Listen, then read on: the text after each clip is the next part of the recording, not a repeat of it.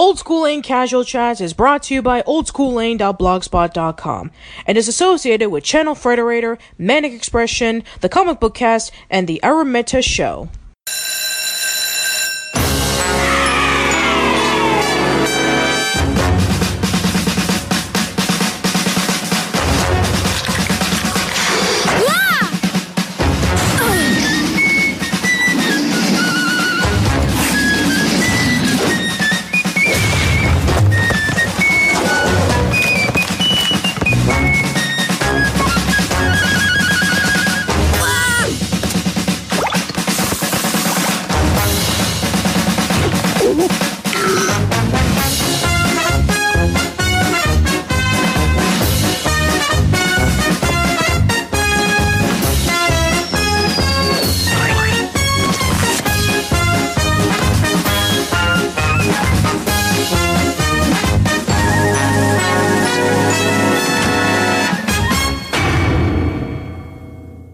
Hello everybody, welcome to a brand new episode of Casual Chats. I am Patricia, and today we're going to be discussing about Recess in honor of its 20th anniversary, and we have a whole bunch of awesome guests. So joining us from a few years ago, we have back Paul and Joe, the creators of Recess. Welcome back, guys. Hey! And we have a whole bunch of new guests coming in. So first introduce some of the writers of Recess. We have with us, we have Bart Jennett. Welcome, Bart. Thanks for having me. We have one of the co-creators of All Real Monsters and who also wrote a few episodes of Recess. We have Peter Gaffney. Welcome, Peter. Hi, thank you, Patricia. And we have the music composer for Recess. We have Dennis M. Hannigan. Welcome, Dennis. Hello, everybody. And last but certainly not least, we have one of the voice actors from Recess. He was the voice of Gus Griswold. We have Cortland Mead. Welcome, Cortland. Hey, thanks, Patricia. So, yeah, I guess... Hey, Cortland. The best speeches. It's been a while. So, yeah, I guess we can get started with discussing, let's go way back into the beginning. So, Paul, Joe, so where did the process of Recess started with you working previously on Nickelodeon with Rugrats, then eventually going over to the Disney Channel? Well, Joe and I, after we had, and by the way, Peter Gaffney also worked extensively on Rugrats. And Dennis Hannigan too. After we had finished with Rugrats, we all went in kind of different directions. And Joe and I, over a couple of years there, became partners. Joe was working on Hey Arnold, and he wanted to tell a story about kids that was a little more, rather than the romantic side of it. He wanted to show what it really felt like to him and to me to be fourth graders in school, what that experience was really like. And we came up with the idea that it would be cool to do a show about the part of school that we all really remembered. What did we really remember from fourth grade? And we realized that all the good times were, all the stories that we all had were what happened on the playground at Recess. And that's how we came up with the idea. And how about your side, Joe? No, that's pretty much what happened. I mean, Paul and I, Paul, like he said, I was working on Arnold, and it's like, you're kind of going round and round thinking of all these different stories, and sometimes I would say, this is not what fourth graders act like. And one night I was asleep, and I just kind of woke up and I thought, the Recess gang, and I got up and I drew a little picture, which, by the way, I'm a terrible artist, but it's was a little sketch, and I called Paul the next morning and I said, I have an idea. What if it's the Recess gang? And Paul said, why do you have gang in the title? Just one word, Recess. And I thought, that's pretty cool. And then Paul had the idea that it would be like almost like have a military theme to it, so that it would be like stamped like MASH or something, so that it had, and that gave it that additional feeling of being like, like the adults are keeping you down, like it's a prisoner of war camp or something. And then that just sparked all these different stories and things. And what we did right away was once we pitched this to Disney and they really liked it, we started calling all our writer buddies, men and women and anybody, and also talking to kids too, but just saying, what are your stories of childhood in school? And what we realized kind of really quickly, which was great about the whole Recess idea, was that most of your story ideas were things like, that happened on the playground, or happened after school or right before school. There were very few stories that were coming out that were like, when I was in class, I remember learning math this one day. It's like that. Usually it was more like, we snuck in the window or something like that, or somebody kicked the ball into the dumpster or something like that. So we started calling guys like Peter and Holly and Bart later and Mark and just saying, tell us stories of your childhood. And that's what sort of sparked all of these things, So that kind of kicks it to Bart and Mark. Mark and Peter were on the phone, too. I guess we can start off with the writers. So, Bart, how did you first find out about, Paul and Joe's work and going into Recess? I had been working in late-night television for quite a while. This is the late 90s, like 97 or 98. And I knew the show that I was on at that time was the Magic Hour. I don't know if you remember, Magic Johnson actually had a talk show for like 5 minutes. Yeah, I know what that is. Oh my God, it's something. Yeah, well, the writing was so on the wall the whole time that show was not going to last. I started looking around for jobs, and it just so happened a guy that I'd worked with on a previous show by the name of Phil Walsh was story editing Recess. And I never even thought of working in cartoons at that point in my career, but I called up Phil. He says, why don't you come over and pitch us some ideas and see if anything sticks. So I came over and I pitched a couple of episode ideas, got one picked up, I think, and was invited back to do some punch-up. And within a strangely short amount of time, I was hired as a story editor on Recess. I mean, I really owe these two guys, Joe and Paul, for my career in animation. It's kind of blossomed ever since. That sounds great. So, Peter, what about from, you going over from All Real Monsters and Rugrats to Recess? Yeah, I don't remember. But I got to say, I owe Paul Germain my career in animation, too, because when on Rugrats, the day I arrived in L.A., Paul Germain, who I've never heard of, calls me up on the phone and tells me he's doing this show about babies. And I said, who are you? And I think John Payson at MTV had given him my name. And that was the whole beginning of my, career in kids shows. And it's such an amazing piece of synchronicity. It's hard to believe. And it's, I'm really glad that we're still friends, a quarter century later. It's amazing. But, in terms of Recess, I don't remember what happened. I don't remember how I got involved in it because I had been doing some other things for a little while at least. And I wasn't working on Our Real Monsters. And, I don't even know. Do you guys remember how you brought me in? You must have just called me up and said, hey, you want to work something? I recall, we just sort of called you up, right, Paul? I mean, I think we just said, hey, let's get Peter. Let's get, Rachel Lipman was another one. We brought her in at around that time, too. And just said, come on over and help us. And you worked on the first season with us. And then I don't remember, did you work on that, the Nightmare Ned show? Peter? No, what happened was, I don't know when, was Nightmare Ned before or after? It must have been before. It must have been before I think it's kind of happening right before, and in fact, Cortland, who's also on the phone, was Nightmare Ned. Weren't you, Cortland? Yeah, I played Ned Needlemeyer.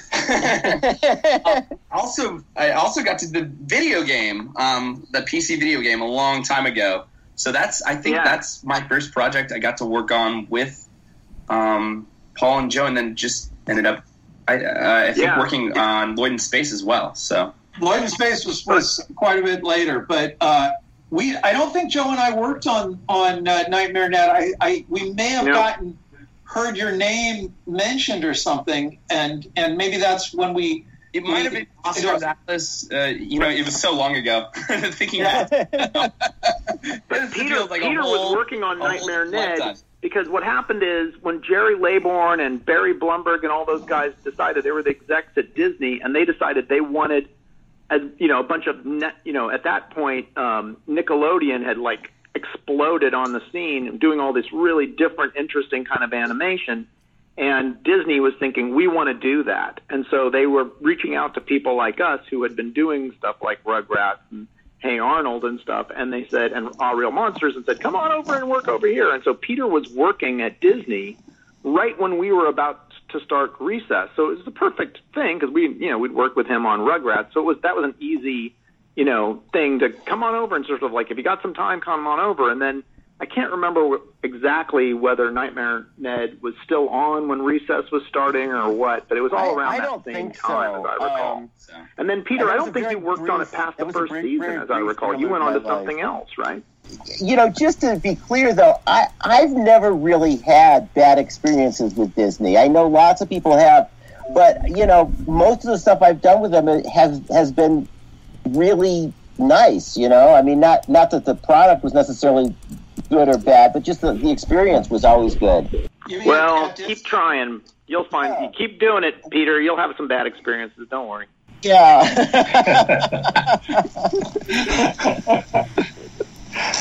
You guys are killing me. Anyway, so I guess we can. You very well. Let's put it that way. Yeah. So Dennis, how did you come into Recess after working on Rugrats? That was through Paul. I'm pretty sure Paul put the word in and called me, and it was a process. We went through a process, and then I came onto the show. It was great. It was kind of, for me, a growth from Rugrats. The storytelling, my favorite parts of Rugrats were the early. I worked on the first 150 or something episodes, 100 something episodes, and those were the episodes that these guys worked on. So it was an extension for me, a continuation, and quite fun and quite eventful, because the stories were great, and it was just, I kind of think it was an extension of it. Do you think that, Paul, or not? Yeah. Well, the story for me was that when we did Rugrats, we hired Mark Mothersbaugh to do the music for the show. And what I didn't know at first, it took me a couple of years to figure this out, is that Dennis was very instrumental. I didn't even know Dennis; I'd never met him, but he was instrumental in putting the music together, kind of behind the scenes. And Mark Mothersbaugh made me go to the other room when you came over. He locked you in the basement. Right. Yeah, it was like, oh, Paul's coming over. Go to the other room. Yeah, but eventually, Dennis and I met toward the end of Rugrats, and we became kind of good friends. And it became clear to me what Dennis had done on Rugrats, and how much of what I was happy with about the music on Rugrats was Dennis. And then when it was time to do Recess, I wanted to get Dennis back on to do my new show. And it was a little bit of a fight, because Disney had a funny way of doing music, kind of an old-fashioned way of putting music together that was not using, what do you want to call it, an emulator, using an electronic keyboard to produce the music. Well, it was, the way Disney liked to work was because of orchestras, the cost of orchestras. It costs a lot more to do it their way, no matter how you looked at it. They wanted to do shows by recording a bunch of music in advance and then cutting in the music for the show.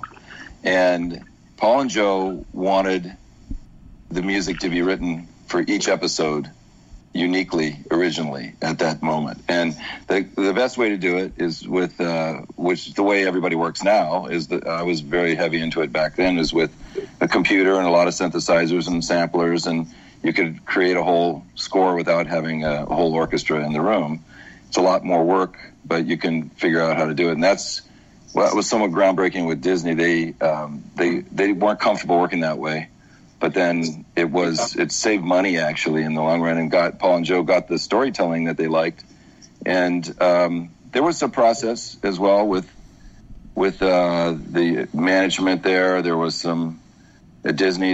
It was like a shift in the way they like to work, and it was actually quite good. It's the way they work now, pretty much, So it's a different world, and those guys wanted to continue working the way they worked with Nickelodeon, and actually got their way. It was good, Yeah, and finally, last but not least, go ahead, Joe. Well, I was going to say, what, that's an interesting point what you're saying too, Dennis, because I think fairly certain that Recess was one of the last shows that was doing a lot of stuff by hand, including music. Everybody was moving over to just purely sampling music and and doing things like, everything on the computer. And then if Flash was going to come in, all these new animation techniques were going to come in. And we, at the beginning of the show, we were still drawing on cells, it was still being painted in Asia, and even things like having, at the beginning, it was all timing and it was traditional, and then, and including music, and also the way Paul records voices, he was coming from, from Gracie, from, Jim Brooks's period, era. And so he was always trying to put people together in the booth. If you go now to, Cortland can talk about this, the way most voice acting is done is one guy gets in the booth and runs through all his lines real quick and then does it 2 or 3 times and then they cut it together. But Paul was really into always trying to get people, like, getting 2 actors in or reading with the actor in the booth if the other actor wasn't able to be there, so that you have a performance. You're trying to create a performance. And by the end of the show, by the time we got to be making the movie and stuff, things were becoming digital, for example. Like everything was, things like everything was getting drawn on the computer and stuff like that. And so it was interesting because a lot of technology was changing as that show was happening, I feel like, Right. At the end of the show, the images were, as I recall, we were still drawing, the way that they did animation traditionally. Well, by the 1970s, say, they were drawing on paper, and then they would Xerox that onto a cell, and then they would paint the cell by hand. And that's what we were doing when we started Recess. By the end of Recess, we were still drawing on paper, but instead of Xeroxing it onto a cell, they'd scan it into a computer and paint the images digitally. So that was, and now they don't even draw on paper at all. They're just drawing right onto a device, some kind of a tablet, and then that goes into the computer, everything, so that there's never the analog moment where like something exists on a cell or a piece of paper or anything. And you know what? So in many ways, I feel like Recess was still sort of it had a feeling of being really handcrafted and personal, and we tried to let that happen as much as we could in every department. I mean, it's too bad you weren't able to get like Chuck Sheets or Howie Parkins or some of the artists, or Eric Keys, because those guys could tell you from their perspective what it was to draw the show, and those guys are all still working in TV animation, and they can tell you, it's not the same. They don't do that kind of hand created stuff quite the same way. Paul said they draw it onto the computer, but it just sort of changes things. And I feel like the music, what Dennis was saying, was sort of similar. I mean, a lot of the things were being done on the computer. I'm not saying that, but you had this feeling like when a scene was approached, Dennis was actually looking at it and saying, okay, and Dennis would take a run and say, I think this should have strings and it should come in here and it should be like that. And they would do like a scene at a time and they would say, yeah, that's good. Or let's have a parody of this kind of song here or whatever. But the way music was even being done then was just computerized library of, we recorded all this music and now we're going to use this from here and this from here and just kind of doing, and I think that's the same, Cortland can talk about the acting. I mean, we really tried to have then we also had real kids playing the parts. Cortland, I don't even know how old you were when you played Gus. How old were you? Gosh, this was 97, and I got brought on actually a little bit later. I was a late cast, and I was working, I think on, I think it was also Nightmare Ned, Oscar's Atlas, so I had to be about, 7 or 8, when I started this. So, I mean, I was fairly young. Was it your real voice? Like, or were you acting like a... No, that was me. My God. I can confirm that. That was part through. Occasionally, somebody will hear me and be like, it kind of sounds familiar. My nasally tone.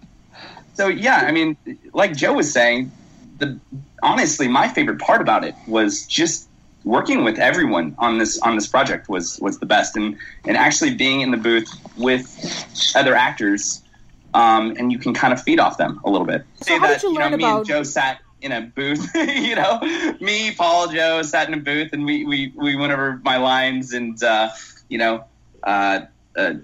louder, stronger, bigger, bring it down a little bit, always switching it up, but it was really, really just a fun, enjoyable experience. One of the highlights of my childhood, for sure.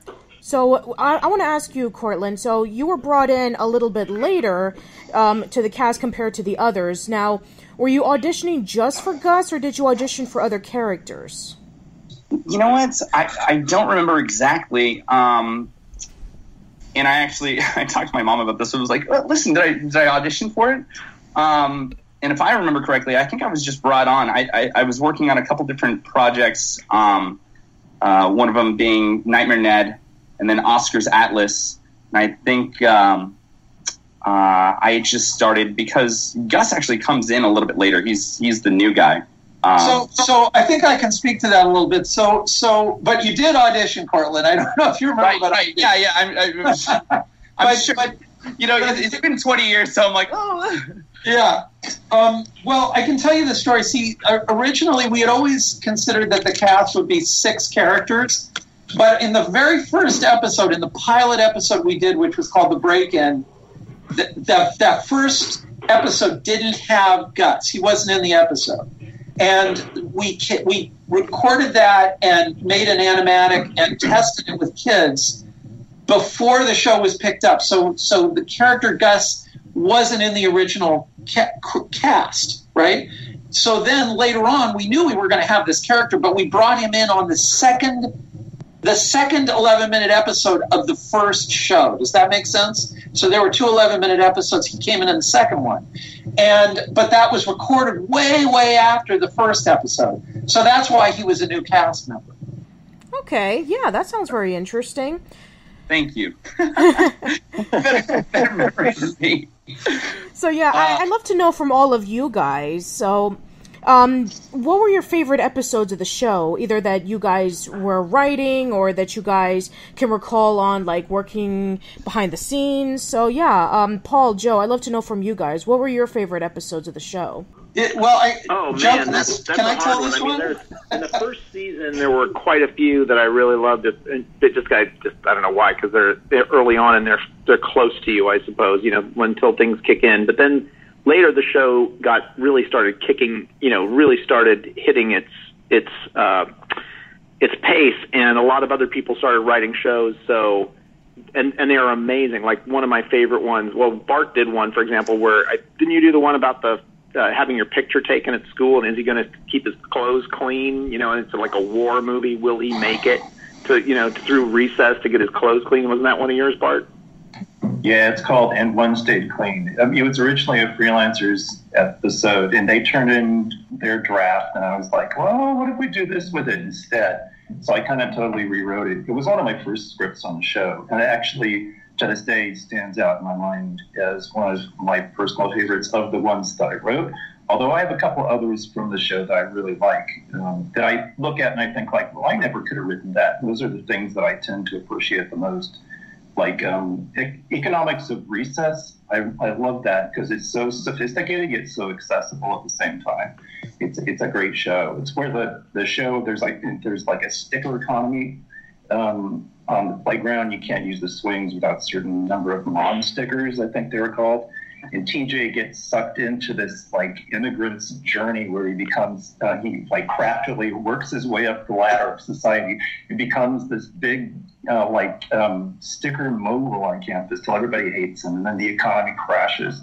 I thought that was a really clever episode, and I just watched that and I was like, wow! I don't even know who wrote that one. It might have been Bill, or it might have been a combination of people.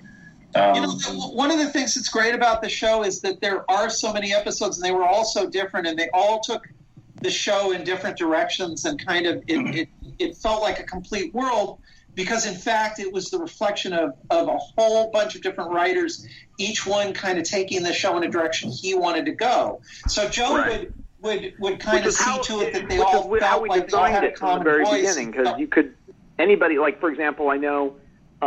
We had Holly Huckins, who we couldn't get her on the call today, but like she really ran with certain things about what it was to be a girl, on the playground, because most of us were boys. We were writing this kind of like, we wanted a show that would be both boys and girls, and she did one called First Name Ashley about how the girl, the toughest girl turns out to have the name Ashley, which makes her part of the Mean Girls. And it's like, Mean Girls, we right. did Mean Girls long before Mean Girls, it's a cool episode. Or there's another episode I love called The Voice, where, Mikey sings with the voice of Pavarotti, which is a really funny episode. And there's one called The Box that I loved, where which is about a playground box, or a punishment that's created. And that one, what happened was we interviewed some kids, and these kids told us, on our playground, when you get in trouble, they throw you in a box. And we were like, what? We thought it was like Cool Hand Luke or something. They threw him in a box and locked it up and let the heat burn him.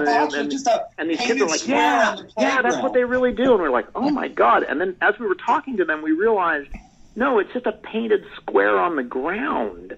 And we thought, oh my God, these kids act like it's this prison movie. We thought, let's play it like a prison movie, And so we did that one. That's one of my favorites. And I know one of Paul's favorites is The Experiment, where Spinelli and PJ kiss for the first time. And that's there's just a lot of different ones. And then later there was one that was there was one that I loved. That the other thing that started happening is we started being able to do real parodies. Like there was one that was a kickball episode where what do you call it, Dodgeball City, which we did like a western with Cortland as with Gus as the guy who was the great gunfighter, and that's a fantastic one too. There's just a bunch of them. There's a whole bunch of great episodes, and people could just run off in different directions and really have fun with it, and it still felt like the show because it was a big world of characters. Okay, I have one I remembered, and I think Joe wrote it. Maybe Paul and Joe did. It's Gus's father. There's a speech about the war. What's it? Do you know what I'm talking about? You're talking about the bully episode. That's a Joe special. Yeah. That was a really good one, but that speech was awesome. That's the other thing that I was going to say too. It's like, I remember writing that speech, but that wasn't my episode.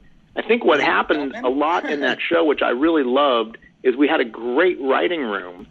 And so you would have, people would come in and they would write, like, I feel bad, Bart feels like we rewrote his script that much, but usually what was happening is you would have an idea, we'd all work it out together, then somebody'd go off and write it, and then it would come back, and then we'd all be giving notes and changing it, and especially if you were a freelancer, you felt like I wasn't involved in the mix.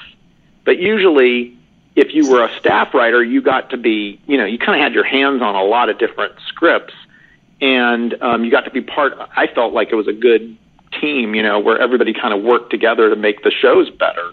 And I think also that followed through all the way through the visuals and everything. I mean, I feel like those. I remember walking over and through the area where all the storyboard artists were, and they always just felt like it was a real team feeling, a real family feeling. It was a great show to work on that way. Yeah, it achieved a new level of excellence by that teamwork. But I remember like that episode was an example of a father and a son relationship. And you had Spinelli and her parents, and really, you as writers, you guys delved into.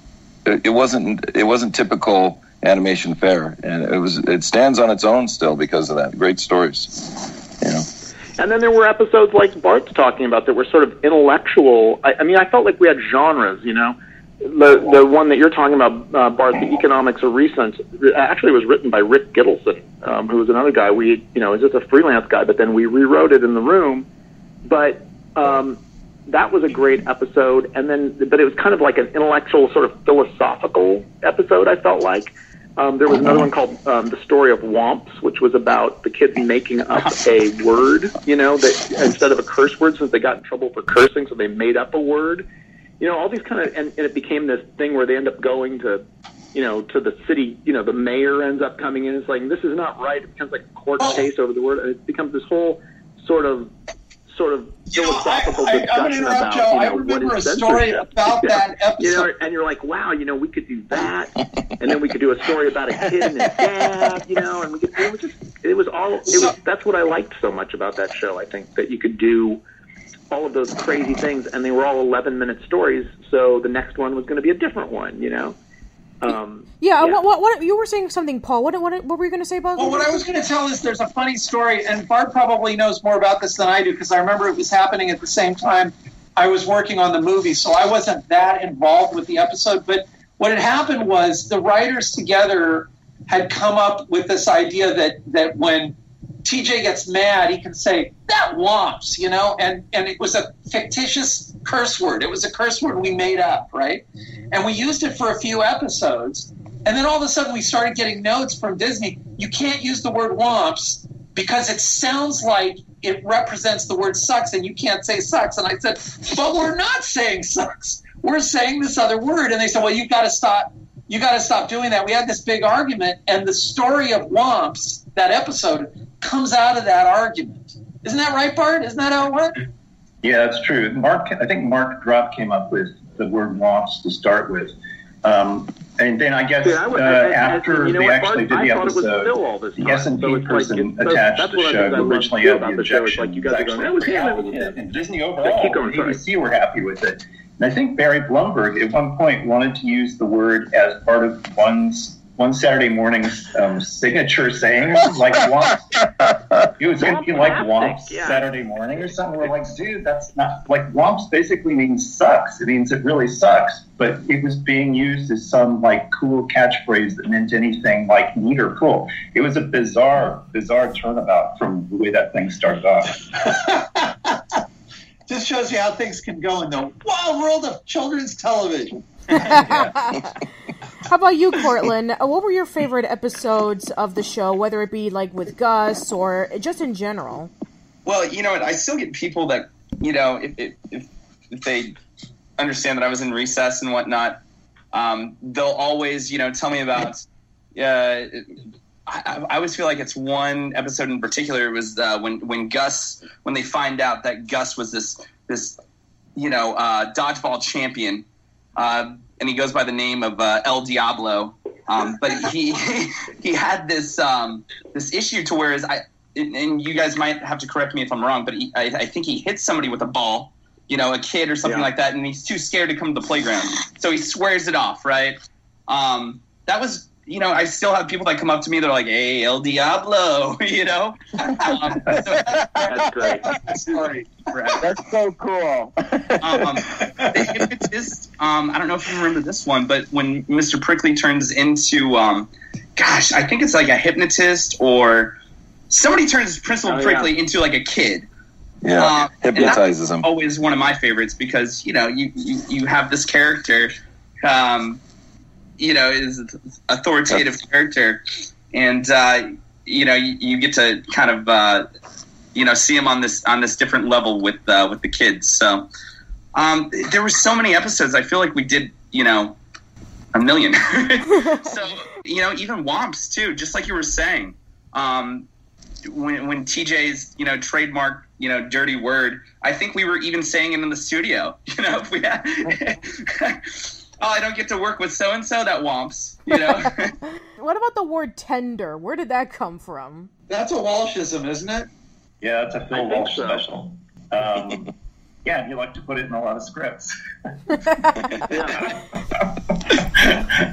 So I think too, we always have this desire. I think anybody who's writing on a TV show or in a movie or anything, they're trying to create a language for each character, so that when you're reading it, and also for the actor, so you don't go, well, that could be anybody's line, And so you're looking for words that you can attach to the different characters. And tender was something I think Phil Walsh said at some point. I think that's a word he liked to use.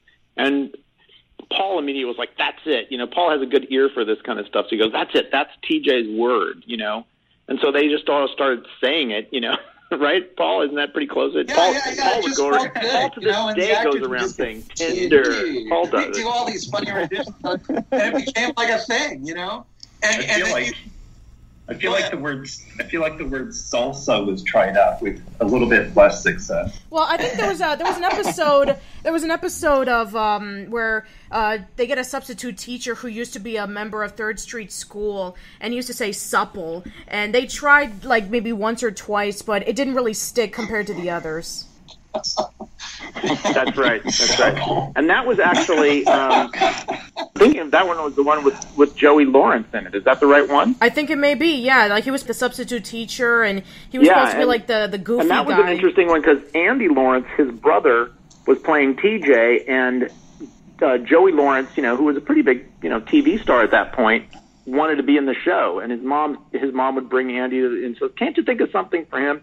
And so one day we were trying, somebody, I think Phil maybe, or somebody said, hey, I want to do a substitute teacher thing. And we thought, what if wouldn't that be interesting to have like this cool guy who was like TJ, and he's played by TJ's older brother, and there's a relationship. I think that's the one I'm thinking of. Maybe I'm getting it mixed up. No, you're right, because there were 2 episodes involving a substitute teacher. One is with Mr. E, who was like this mysterious guy when Miss Right. And then the other one was when the substitute teacher was a cool teacher and everybody liked him, and then Miss Finster and Principal Prickly were like, no, you can't act like this. You can't act cool. We don't want you as a substitute teacher anymore. So, yeah. But that was, I think, the one that was played by Joey's. And that was actually kind of a sweet session to go to because, here's this kid acting with his older brother who he really does look up to, and it was kind of nice, And again, the other thing that was kind of interesting, and I don't know if you remember this, Cortland, was, when we first started the show, and Paul can talk about this more, Paul's coming out of, working at Brooks and all that kind of stuff. That's how he's thinking of actors. And so he was always thinking of putting everybody in the booth together. And I think you were there for this, Cortland. We actually have some photographs of this where there were some early sessions where we would try to get like all the kids in the booth at once. And everybody. And the sessions people were like, what the hell are you doing? And we would say, go ahead. Let's get one take where, let's get a good take where nobody's talking over each other. And then let's just do one where they're just talk, just do it. And there were some great scenes that way at the very beginning. But, it's not realistic to do it that way every time. But it was fun to get all the actors kind of knowing each other and working together. And it was, the people I remember at the sound stage were just like taking pictures because they'd never seen anything like it before. Do you remember that, Paul? Paul, do you remember that? Sure do. Yeah, I really thought that it brought the team of actors together. So, we kind of thought of the whole show as, like, to the extent that we could, like a big team, like a family or a team. And it helped do that with the actors. And we did a lot of sessions that way. It gets a little difficult later on because of people's schedules. Getting everybody at the same place at the same time is kind of tricky. We do it when we could. Yeah, I mean, I remember a lot of times to whereas, we would have, 6 or 7 actors within the recording studio at one time. And that's just fun. Being an actor and you're already in this, world to whereas you're not worried about blocking or you're not worried about your camera. You're not even really worried about your lines because you're essentially just reading it off a script. But at the same time, you can project yourself a little bit more. You can make it as big or as small as you want. And it was always fun to just kind of feed off your fellow actors because generally you don't really get a chance to do that. So I had a great time. Me, myself, Andy, Ricky, Ashley, very, very fond memories of just hanging out in the booth. And one actual grown-up in that group. Anne Adlon, who played Spinelli. She was the only real adult in the group. So it was kind of fun. There's jolly students and one adult. Yeah. The kid playing TJ would just turn into an adult, and all of a sudden he'd walk in and go, all right. And I go, oh, fuck! Yeah, and I would always say, Paul, just use that dial. Just dial up the, Yeah, it doesn't work that way. We have the pitch. Dial up the pitch. Some of the kids, you can't just do it that way.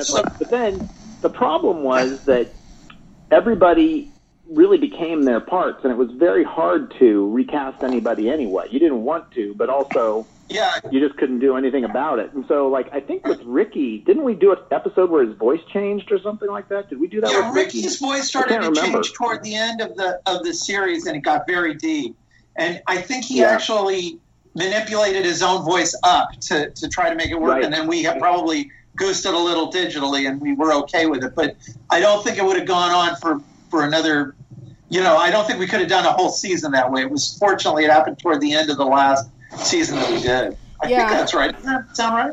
Yeah, probably, because I remember in the first season, TJ was voiced by somebody else, and then later on you got Andy, and then, I think you got somebody else, but that was probably, much later on.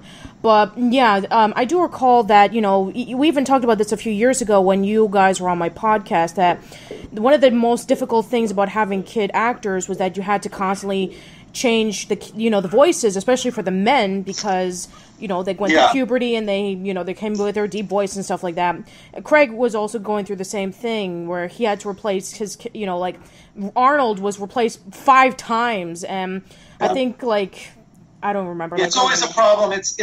You're right. It's not that big of a problem with girls. Their voices don't change as drastically, but with boys, it's a nightmare. Carlin was so little when we started that I think we didn't have that problem. And by the time we did Lloyd in Space, which was supposed to be about a 13-year-old, I think, Cortland, you were about that age. So I was about that age. I really did. That was another great project I had a lot of fun on. And just working with, obviously, just the same, it was easy. It was a lot of fun. But yeah, I remember, I specifically remember, certain times where my mom was like, "Oh, listen, your voice is starting to change. Maybe you should put that up just a little bit more nasally, It's not nice to fool Mother Nature, Cortland. Yeah, exactly. You don't want to. I always look to you guys. Help me. Yeah. So, I know that we're way past our time, and I'm very sorry. We had technical issues early when we were doing the podcast. So I guess we can start wrapping things up really quickly. So, let's see if I can think of anything else. So yeah, I guess one thing that I wanted to discuss about was looking back on Recess as a whole. As of the day that I'm going to be posting this, the show will be 20 years old, and I'm sure for a lot of you guys, whether you go out to panels or whether you go over to seminars for speaking to up and coming writers and people who want to work in the TV or animation industry, they always talk about Recess was my childhood. I was heavily influenced by that. So yeah, I'd like to know, in your opinion, what do you think looking back on it as a whole? So yeah, Paul and Joe, I'd love to know from you guys.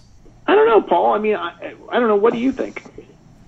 The thing I think about Recess when I look back on it is, of all the shows that Joe and I have done, and we've done a few, the Recess was kind of notable because it when we look back on it, we've said to each other even recently, it was exactly what we wanted it to be. There was never a moment where we felt like, oh, the executives didn't let us do this or that, or that the artwork wasn't right, or any of those things that can happen. It felt like exactly the show we wanted it to be. Yeah, that's well said, Paul. So you guys had a good childhood. We all had good childhoods. But and then the other thing about it too is, it is the 20th anniversary, and we as everyone knows, on this phone call, we're going to have a little get together with the crew and the cast and everything. And I also have such fondness for the people. It was a very easy group to work with. It was a fun group to work with. I think I work with a lot of these people to this day. Bart and I just worked on a show together, and I just feel like they're my great friends, because I think we had a really good time on the show, and we kind of mind melded on it. And I miss that, and that doesn't happen very often, I don't feel, So there's that additional fondness I feel for the show. Yeah, I feel the same. I mean, and like I said, this is my first job. Actually, my first job in scripted television, really. Before that, I was writing jokes. And yeah, I was writing sketches, but it wasn't really story and it wasn't really character. And I just kind of fell into this accidentally, but I fell into it really comfortably as well. These guys welcomed me with open arms, and it was a fantastic place to cut my teeth, not just on writing, but also on production, because they encouraged me to get involved in that. It felt like Joe says, it felt like family almost. And yeah, we had a lot of arguments, but they were always healthy arguments about making the show as good as it could be. And in the years since then, the landscape has changed. Branding has become really important for the networks to help create their local viewership niches. And so it's harder and harder for an original and individualized voice like what Joe and Paul came up with to really find a home. So I have really, really deep feelings of nostalgia about that show. It's probably my favorite experience in television. Well, it's so rare that you have the opportunity to work in such a collaborative environment, because most shows that I've worked on, it's been like me in a room by myself. I mean, they just don't have this large writing staff and just that whole collaborative environment. And I think working on both Rugrats and Recess, I really got spoiled for what a show could be. And I think the reason both of those shows are so good is because it was so collaborative, and it never felt rushed. I mean, we were pressed for time at times, but we always, doing the best show we could do was always the primary objective. And you don't get that very often. Well, the other thing is, I think that nowadays what I'm seeing in animation is there's where the executives run things instead of the producers. So it's kind of run by the studio/network. Nowadays, they're kind of the same thing. And they tell you exactly what they want. And if you don't give it to them, they either force you to change it to what they want, or they fire you and get somebody who will do it. And the days of where creators and producers and writers and directors and I hesitate to use the word, but the artists themselves get to make the show they want to make is kind of ended. Maybe it may be there in live action, but it's not. It's hard to find it in animation these days. Right. How about you, Dennis? How is it different, when it comes to being as a composer for like TV and other projects? How do you look back on your work in Recess as a whole? Well, it was a lot of fun because the stories were so great. But I was doing some other shows too that were pretty wacky, and I always felt Recess was my deeper work, my more serious, fun, like real life work. And the stories were great. And I had an interesting childhood in Sacramento, and Joe and I later found out that we lived in the same town, and some of the stories reminded me of my childhood, and I think it resonated a lot with me. I was in post-production, so I didn't see all these guys. I saw them once in a while, but the work was so clear. The stories were clear. I always knew what to do, and that's a rare treat. It was a great team effort, I believe.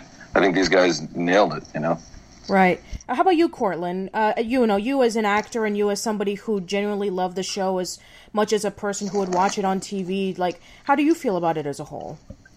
Well, me being a kid as well, I mean, I watched the show with my little sisters on the one Saturday morning, and that was, before Pokemon, so I got to, do both the series I wanted to see, but it was cool. I mean, I have very, very fond memories of working directly with the studio, at the studio, and then working with Paul and Joe. They've just been great. I couldn't ask for a better experience.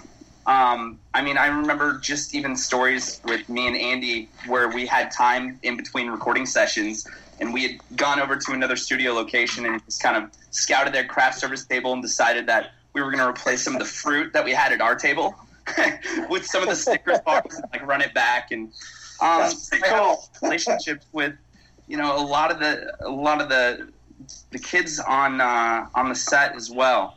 The whole writing team, I mean, just everything about it was a very, very wonderful experience, and I had one of the best times shooting because it was so different from most of the projects.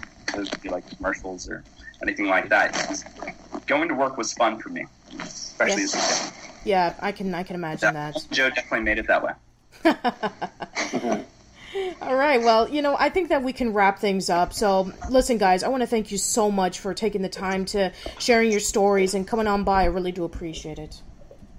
Yeah, it was great. Our pleasure. Well, thank you. Thank you so much, Patricia. So, yeah, do you guys have anything? Thanks for doing it, Pat. Oh, absolutely. Thank you for coming. So, yeah, do you guys have anything to share, like any upcoming projects that you guys like to talk about? Any, where can they find you at for, to learn more information about what you're doing? So, yeah, Paul, the last time that we talked, you were working on a Santa Claus movie. How's that coming along? That died a painful death. Oh, I'm sorry. Out of business, so we never did that project. But Joe and I have a project at Amazon. We can't talk about too many of the details, But it's a really exciting live action and with animation combination project that we're working on over there. Oh, that's fantastic. That's great. Can't wait. Anyway, so Bart, what are you working on? We just wrapped the last script on a show I was story editing called Goldie and Bear. It's on Disney Junior. And I have a project in development at DreamWorks that I, too, cannot talk about because of the NDA I signed. And a couple of other possible irons in the fire, but nothing I can really discuss. Sure, that's fine. Peter, do you have anything coming up? I'm working on a show at Amazon, maybe with Bart, and that's pretty much about it. Sure, okay. Dennis, what are you working on? I haven't been doing much television, mostly advertising lately, but I'm looking forward to see what Paul and Joe come up with. Okay, great. All right, and Cortland, how about you? You know, I removed myself from the industry a little while ago, and I've just been kind of inching my way back. I was involved in just some student films, and I'm now out in LA again. So, you know, just kind of dabbling just within just smaller projects. But, oh my gosh, I'm so happy to hear everybody. And, you know, it brings back fond memories, so... That's fantastic. That should be it for this episode of Casual Chats. Let us know in the comments below about your fondest memory of Recess. How did you first get introduced to it? What were your favorite episodes? What are your favorite moments? That's it, everybody. Hope to see you around soon. Thank you for listening. Bye. Bye. Drop your silver in my tambourine. Help a poor man build a pretty dream. Give me pennies, I'll take anything. Now listen while I play my green tambourine. Watch the jingle jangle start to shine. Reflections of the music that is mine. When you toss a coin, you'll hear it sing. Now listen while I play my green tambourine.